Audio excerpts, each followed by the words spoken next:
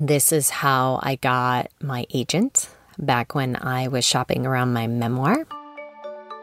This is Heart of the Story, and I'm Nadine Kenny Johnstone. I'm a writer and a writing coach who helps women develop and publish their memoirs and essays. But most importantly, I'm a human who's always trying to figure out what my soul is saying. Each week, I'll share stories and tips of healing, hope, and following my heart so that you'll feel inspired to follow yours. Hi, friends. So I am bubbling and bursting with inspiration because I just wrapped up teaching one of my favorite classes, Publish the Personal. This is maybe the 6th or 7th round of the class that I've taught. And writers from that group have been having such success that I can't even believe the news that's coming out of that class. It's a class where I teach people how to write personal essays and get them published. And a third writer from our community has gotten themselves into the New York Times. It's amazing. And I'm hearing so many other bits of publication news from my community members, people who are having their books published, people who are getting articles and essays on major sites, like Sally Schwartz just got her piece published in Zibby Mag. Another person in our community, Madeline Murphy-Robb, who is actually on this show as a featured guest. I'll link that episode in the show notes. She is a competitive swimmer as well, in addition to being a writer and an artist. And she and her partner in swimming have a documentary that was made about them recently called Team Dream, which follows 82-year-old and 77-year-old female Black swimmers, the pair of them, Madeline and her fellow swimmer, and tells their story. And it's airing at film festivals all over the place. And it's just so inspiring to hear these sorts of stories. And more, it gets me thinking about how intimidating or scary, though, it might feel to put ourselves out there. And if you're feeling like, I want to shoot for the stars and I want to pitch somewhere, or I want to apply for that job, or I want to star in a show or a movie or have my own podcast or what have you, and you just don't know where to begin, and you need some tips on pitching and throwing your hat in the ring, this is the episode for you. So I'm calling it Brave Day, because what I realized when I sat down to really think about this is that probably once a month I schedule on my calendar a brave day, as I call it. And what I do on this day is that I pitch people and places that otherwise I would think there is absolutely no way that they're going to say yes to whatever I am pitching them about. For example, on Brave Days, I might ask to be on certain podcasts. So I might reach out to certain podcast hosts and say, hey, if you're looking for a guest, I can come on and talk about XYZ. Or I might ask really amazing people to be on my podcast and I send them a pitch. Or on Brave Day, I might offer to present at a conference or a big festival or at a retreat center. And I don't even know if they need anyone, but I'm asking them anyway if they do. On Brave Days, it's when I reach out to people and I either offer or ask something that feels really, really scary and like there's no way in the world that this is actually going to happen. And I have to tell you, I would say about 60 to 70% of my Brave Day pitches respond in a yes or conclude with a yes. That's a really, really good percentage of just seeing what might happen if we put ourselves out there and hitting send. Because I realized long ago, actually, that the difference between us and somebody else who might want the same thing is that we're willing to press send. That's the only difference. The only one. We're all highly qualified humans in this world, but many of us allow the scary negative self-talk, who am I, to take over, which is totally understandable, but then it holds us back from at least just seeing what could happen. I always just repeat to myself, let's just see, or what's the worst that could happen? They could say no. Also, what helps me is that I always remember that the people I know that have had the most success have had the most failures. Writers I know that have had the most publications also have the most rejections.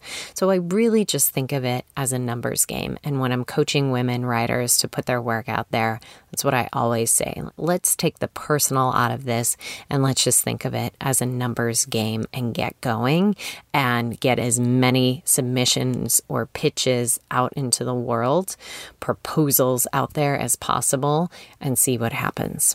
And I love to just kind of sit back and then be doing my work and get an email and go, oh yeah, I forgot I even pitched that person or that organization. And oh, look at that. They're responding.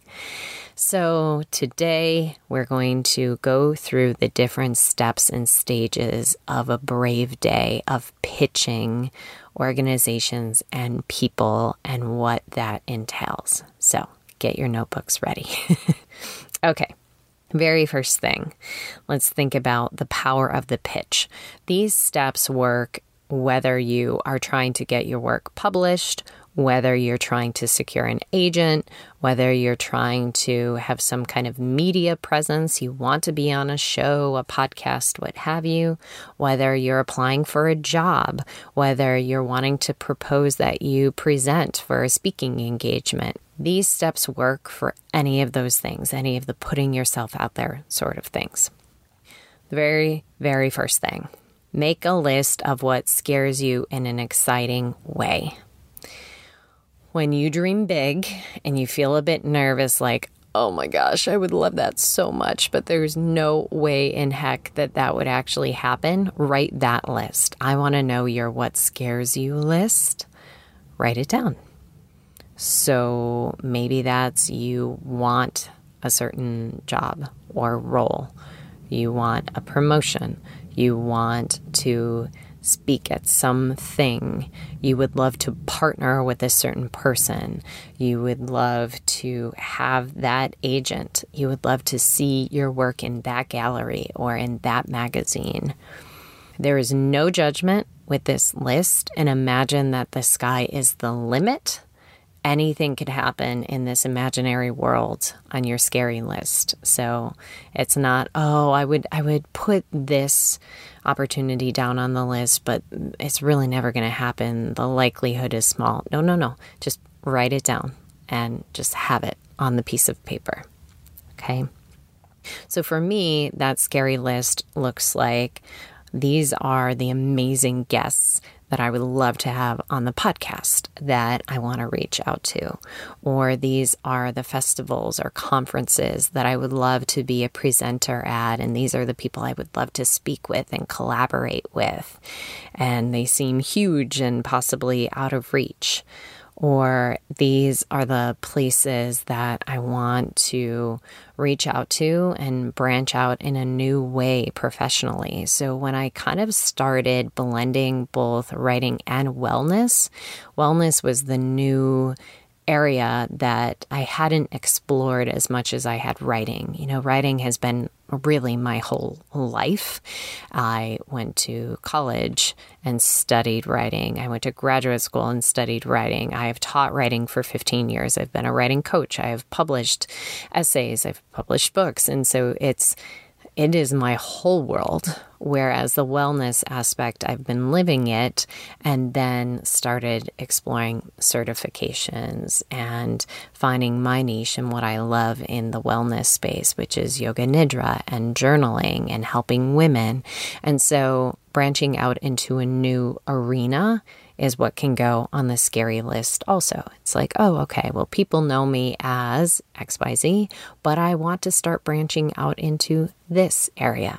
That's what can go on the scares you list. Okay. Next, imagine none of the logistics and practicalities apply to you, and you're just going to navigate as if you have deep connections and all the qualifications, and there's absolutely nothing that could hold you back.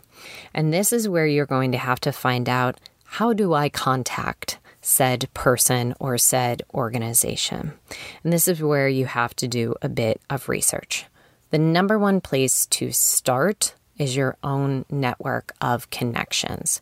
Asking your people who they know within an organization, within a space, or if they know the other person. So for example, say you had a podcast where you interview authors.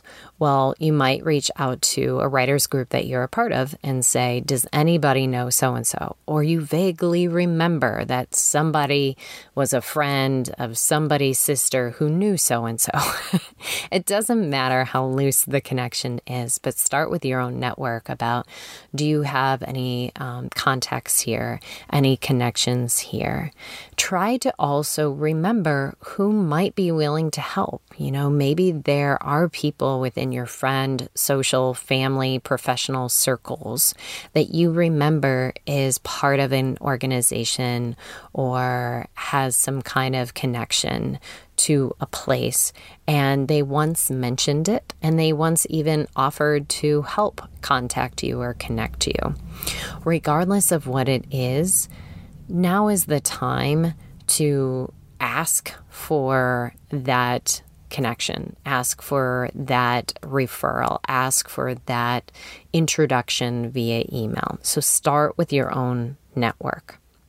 And if you need to, you can always start with taking a class or a workshop or going to a conference to get some face time with somebody that you're hoping to collaborate with or connect with. So for example, a person is looking for an agent to represent them and try to help them get their book published. And they have no idea how to even reach this agent.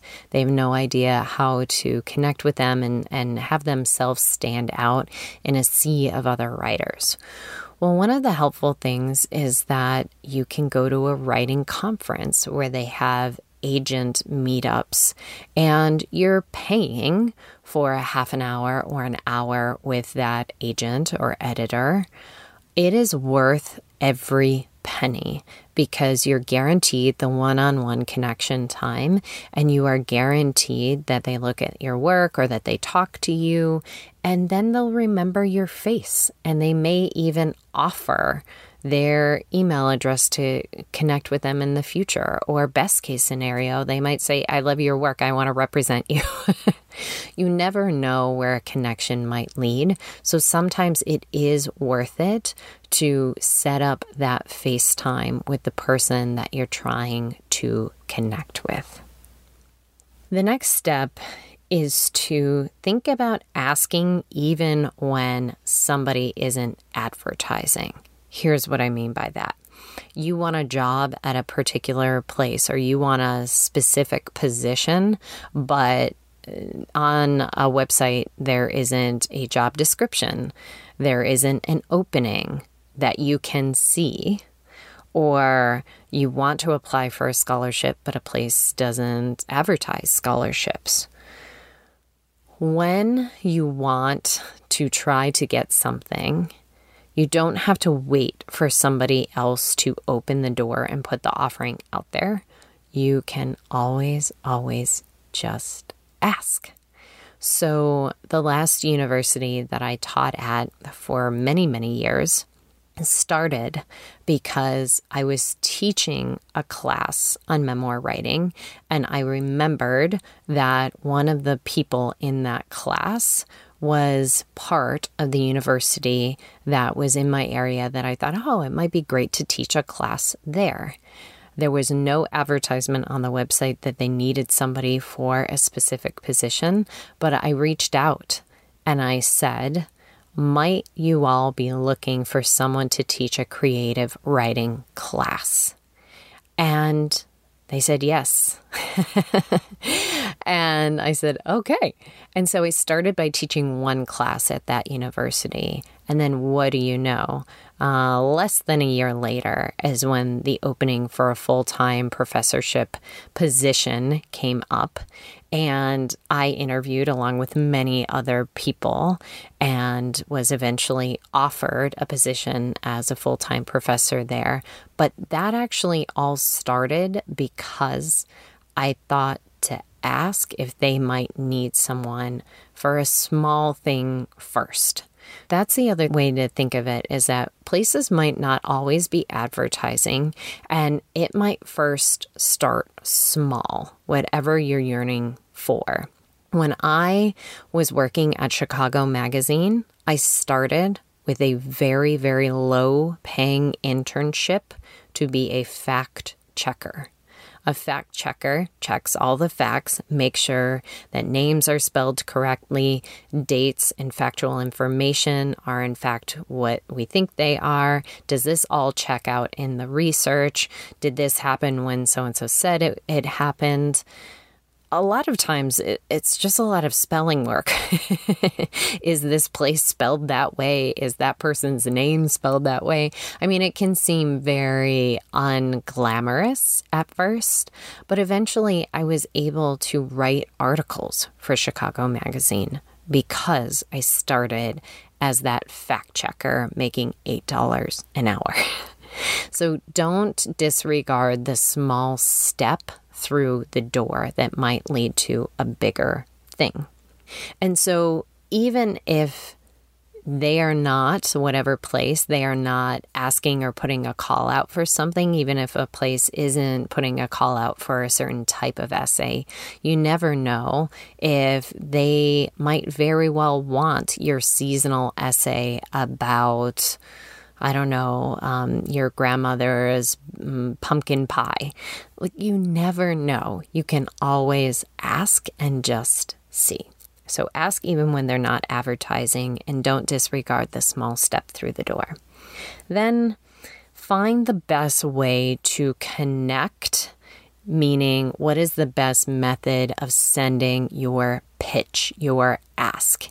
Is it through a submission portal? Is it via email? Is it via social media messaging? A lot of people nowadays do actually check their Instagram Messenger, and that's sometimes how I've been able to connect with people when I don't know their email address.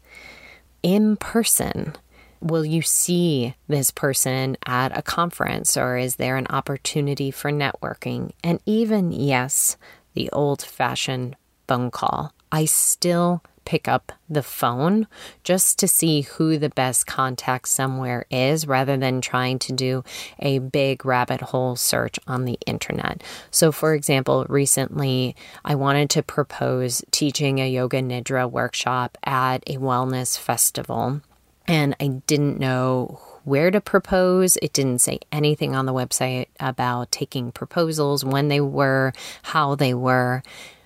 I saw a phone number at the bottom of the website, and I picked up the phone and I called and I left a message.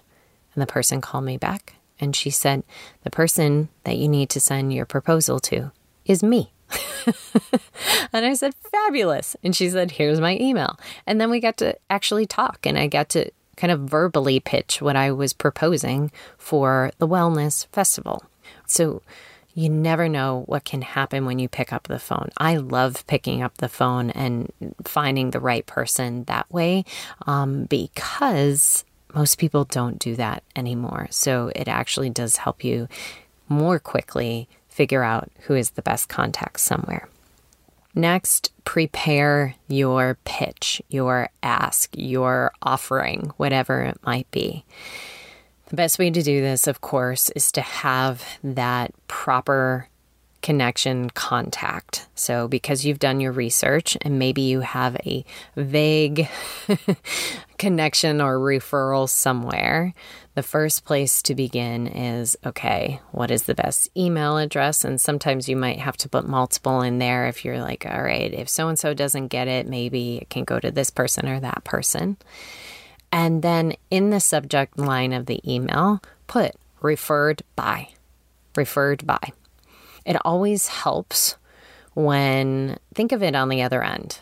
You are getting an email from a stranger. Doesn't it help for you to know that they got this connection with you because they were referred by someone you actually know? That always helps. So I always put referred by, if I can, in the subject line.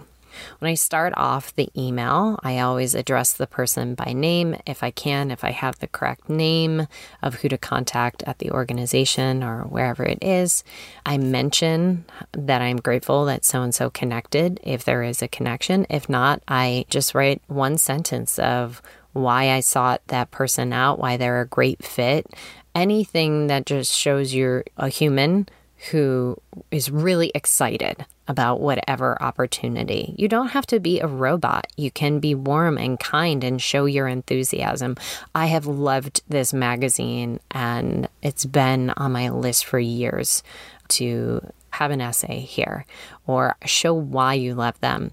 If I don't have a connection, and even sometimes when I do, I always put why I love a particular organization or a magazine, etc. Like, I love your recent article about this. I love your recent podcast episode about this. I love the book. I love the author that you represented. Her book that was recently published is amazing. So showing why you're reaching out to the person or organization by showing that this is your jam. You love what they do, or you love what they're about. Then you answer these questions in the most succinct way possible. Why you? Why them? Why now? Why you? Why them? Why now? Why you? Why is your work? Why are you the proper person for this opportunity? Meaning, make a case for yourself or your work or your writing, why it's relevant, why it's relevant to them. Why are they the best fit for your work, or why are they the best fit to come on to your podcast or to collaborate with you? So bring them into it so it doesn't just feel like you're knocking on their door, but more looking for a partnership or a collaboration. Why now? Bring in some current relevance. Why does your work matter right now? Why does this piece of writing matter right now? Why are you the best person for the job right now? Why you, why them, why now is always helpful as a way of really focusing your pitch and making it short and sweet. So let me give you some examples. If I am proposing to present at a conference and I am emailing someone, I'll find the best person to email. I'll tell them something about the conference or their keynotes or whomever that I love.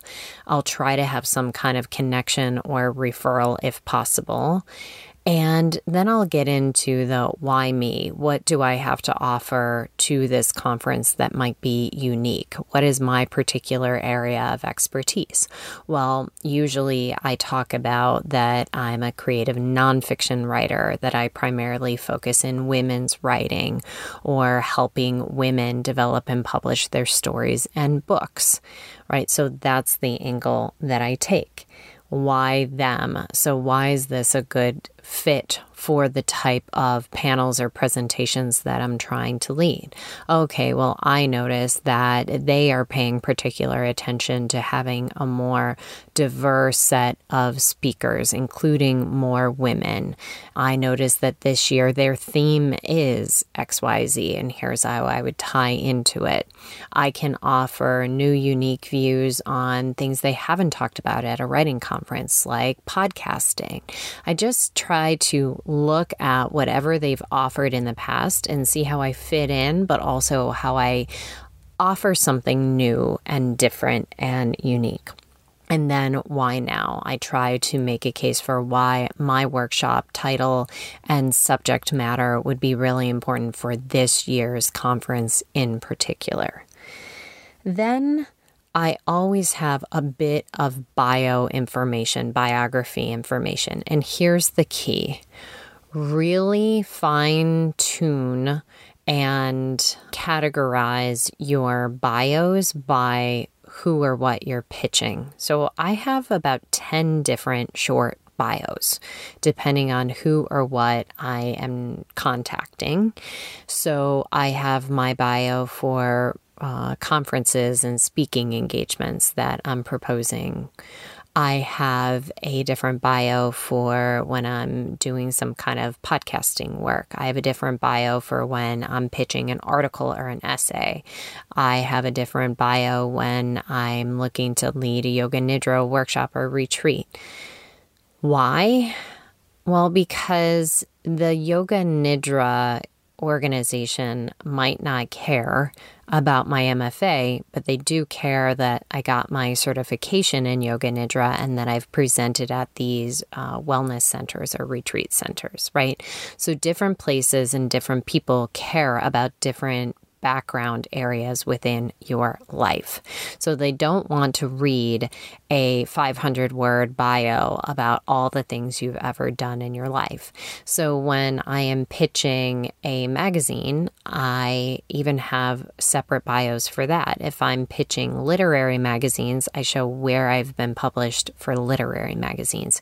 If I'm pitching wellness magazines, I have a list of the wellness magazines that I've been featured in so that they can see that other places have featured my work. And so fine-tune your bio to where you are pitching or submitting or proposing, and have a Word document somewhere that has all these different bios so you don't have to make up a new one each time. You can copy and paste. And if you say, but I don't have any of those accolades yet, that is okay. You don't have to focus on your lack of experience. You can simply show some area of expertise that you have that might be vaguely related. So even if you don't have a publication byline history, but you're pitching a place to try to get your writing in there, you can show that, all right, well, I'm writing an article about blah, blah, blah, which includes references to social work, and I'm a social worker, meaning I have a right to be writing about this subject because I have an expertise. Any way that you can show a connection to the material that you're proposing is key. And then at the end of your short, sweet pitch, always thank the person for their time or consideration and let them know that the invitation is a standing one, or that if now's not the right time for them, that you are available, or you would always love for them to think of you in the future. Acknowledge that they're busy and that maybe even if now's not the right time, in the future it might be. So when I have pitched myself to be on certain podcasts, I have said at the end of the pitch, if you don't need speakers for this fall, if you don't need guests for this fall, please do keep me in mind for your future season. I'm always happy to circle back around in the future. Something to that effect, so that they know that you can be kept on their radar, even if now is not the right time. Okay. Then you might even think about batching pitches. So I have these brave days where I go, okay, today is a day where I'm going to pitch and propose a lot of writing conferences. So I am going to have a list of the different writing conferences where I want to present at, and I am going to pitch a bunch of them in one day. I'm just going to do it all today. Or today's the day where I'm going to reach out and offer my yoga nidra services at different yoga centers or retreat centers or wellness centers, and I'm just going to do it all. So batching the pitches and having them all happen on one morning, it gives you momentum. It gets you in the groove. You might also be using most of the same material, just personalized from person to person or organization to organization, but you might be reusing a lot of the same content, and that's okay. So you might send out 5 brave emails in one day, and that's awesome because then they're all out in the ether, and then you go about your life and you forget you sent them, and you never know when those people might respond back to you. So having a batch, a brave day batch where you're like, okay, today's the day, 6 brave emails all around a certain subject. I'm going to send them all, or I'm going to send 1 essay to 6 places. That's called simultaneous submitting, or I'm going to pitch 6 different people to be a guest on my YouTube channel. Who knows? Whatever is your fancy. I'm going to contact 6 different galleries to see if I can get my work in their upcoming exhibition. This is the batching to create a brave day. And then you go to press send, and then you second guess everything, and then you stare at the email for about an hour, and then you spell check and you put it through Grammarly, and then you read it out loud, and then you hem and you ha. If you're anything like me, that's what you do. And then you finally say these words that I borrowed from Susie Moore, who wrote a fabulous book called Let It Be Easy. I say to myself, Nadine, sweetheart, let it be easy. And I go, send. And I cringe and I close my eyes and I look away. And then I panic and go, God, I hope there were no typos in there. And then I take a breath and I move on to the next. So letting it be easy means not overthinking it. That's the thing that holds people back the most from the pitch. You might write your whole pitch. You might be ready to go. And it's the second guessing, oh, who am I? And no, this should be more complicated and I should really put more in there. I have to tell you, the shorter the better with the pitch. Think about being on the receiving end. Again, I know I mentioned it before, but think about it. If someone was coming to you to offer their services to you, and they sent a 7-paragraph email, and then they added more documents, and you would go, does this person not respect my time? Don't underestimate the power of a simple, easy pitch. And if they want to know more, they'll get in touch with you. That's the point, actually. So sometimes less is better because it might pique their interest enough that they respond and say, tell me more. You don't have to put it all out there. Finally, follow up, follow up, follow up. Follow up. I'm the queen of the follow-up. I believe in it wholeheartedly because I have seen that makes all the difference. So 1 is just pressing send because most people don't do that. And 2, the majority of them do not follow up. I always follow up. So I put a reminder in my calendar, whatever time frame feels appropriate, whether it be 2 weeks, a month, 3 months, whatever it might be, that it feels appropriate to follow up with the person or organization. I always do. And there are a couple different ways to send the follow-up. 1, you simply just copy and repaste the email. It's like, okay, you're just sending it again, almost as if you didn't send it before.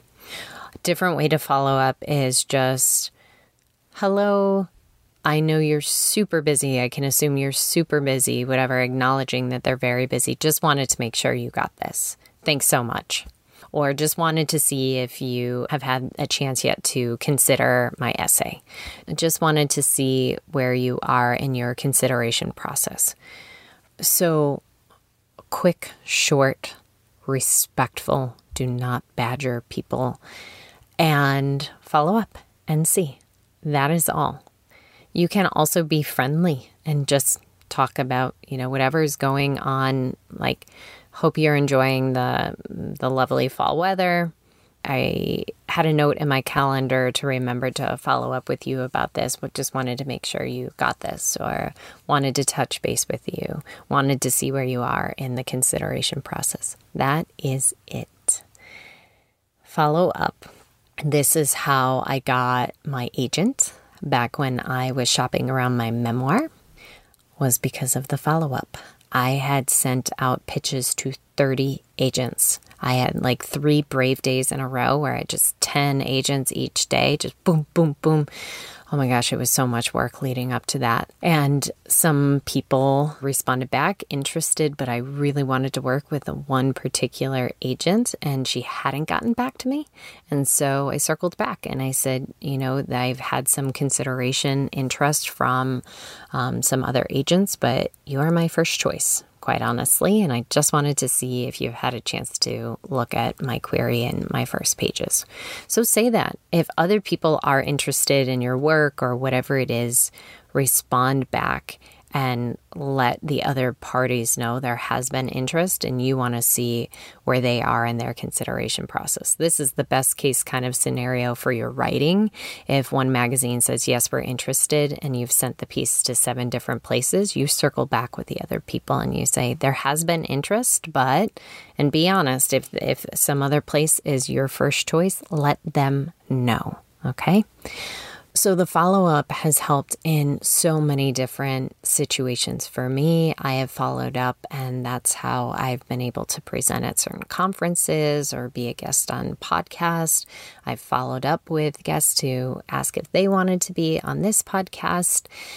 I've always made sure, though, to be friendly and respectful and to also put a disclaimer, right? Like, I won't follow up anymore about this. I promise not to bother you, badger you, bug you, whatever it might be. Know that the invitation is always there. So I also know when to stop following up.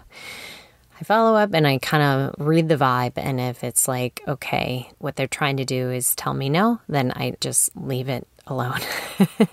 You'll read the room. You'll understand. You'll know.